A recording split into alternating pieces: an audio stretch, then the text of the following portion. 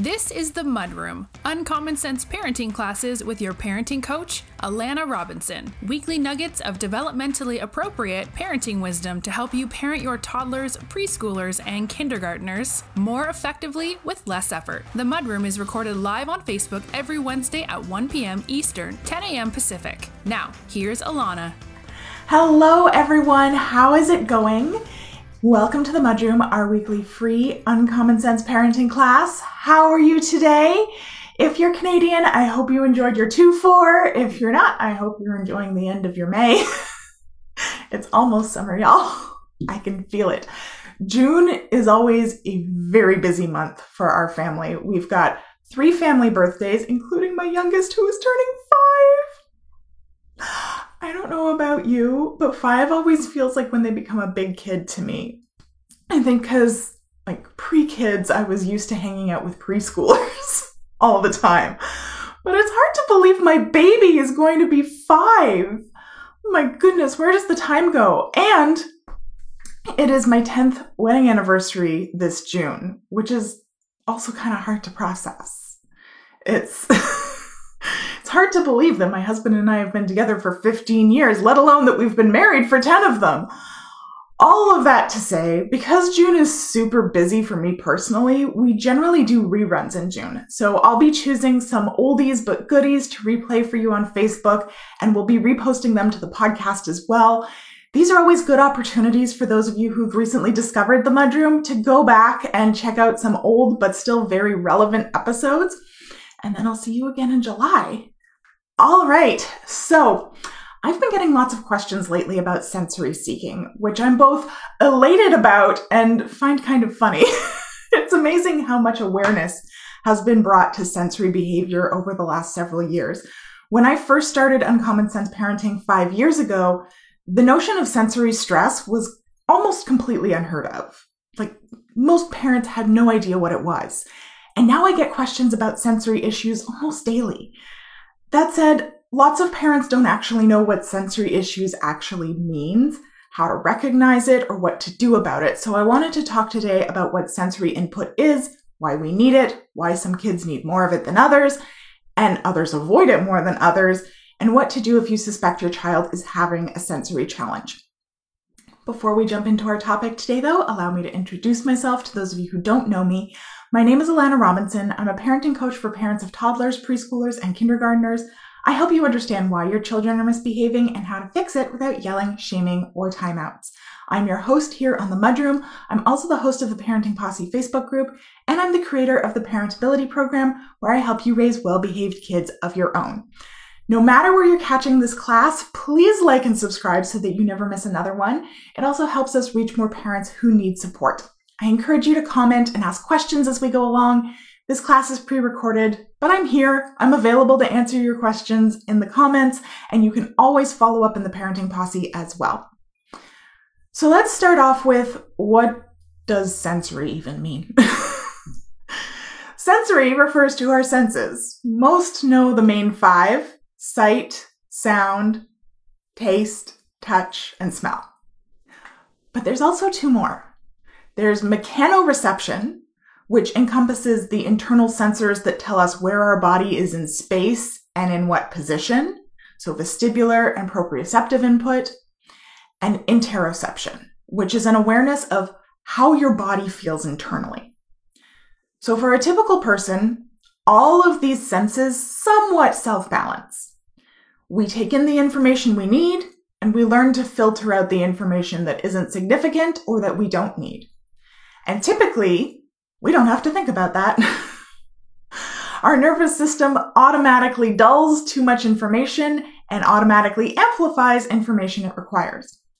But it can cause problems when we get too much or too little. Our nervous system requires breaks to recover.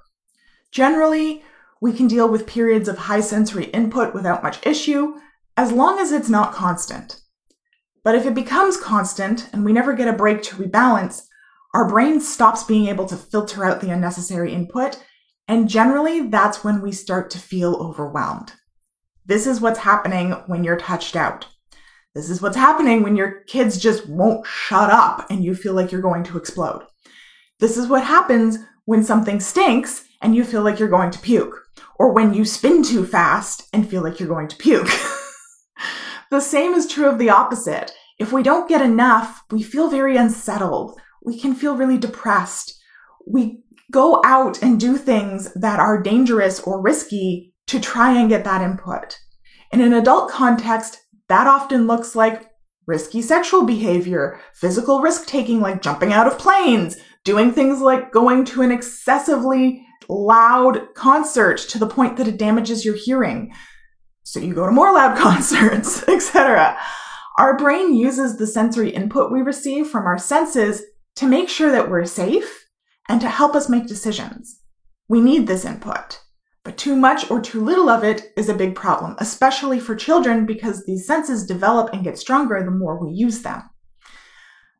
But everybody needs different levels of these inputs. No two brains are the same. No two bodies are the same. So some people are much more sensitive to different kinds of input and others are much less sensitive to it.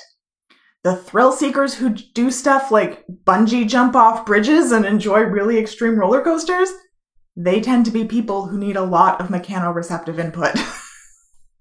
People who we typically label as introverted tend to be overly sensitive to sound, touch, mechanoreceptive input, and interoceptive input. People who we tend to label as extroverted tend to be underreceptive to those things.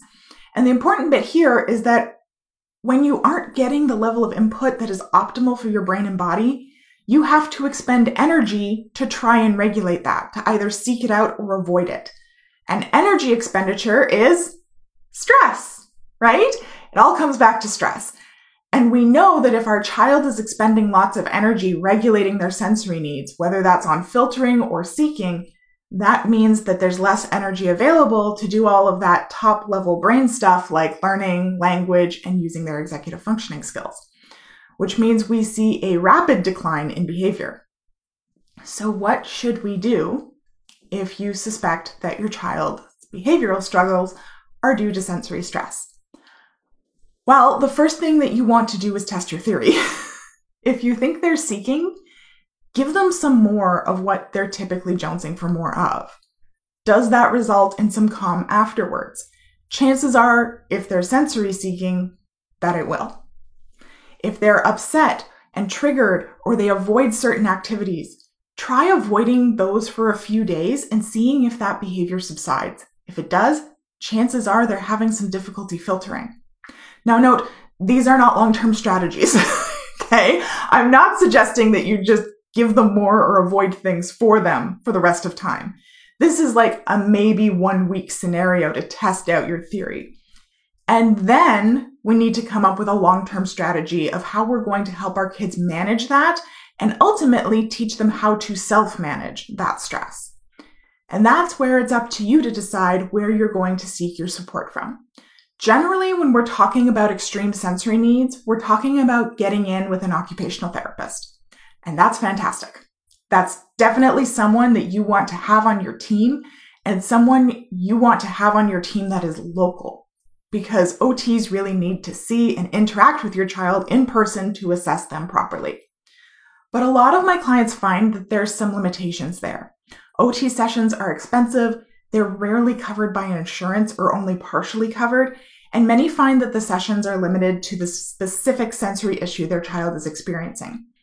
And now they're kind of stuck because they don't know how to generalize that information into their everyday life, into daycare, into school. And that's where parentability comes in, because sensory stress is just one kind of stress. It's a biological stress. But there are 4 other kinds of stress. There's social, prosocial, emotional, and cognitive as well. And we may still need to address those.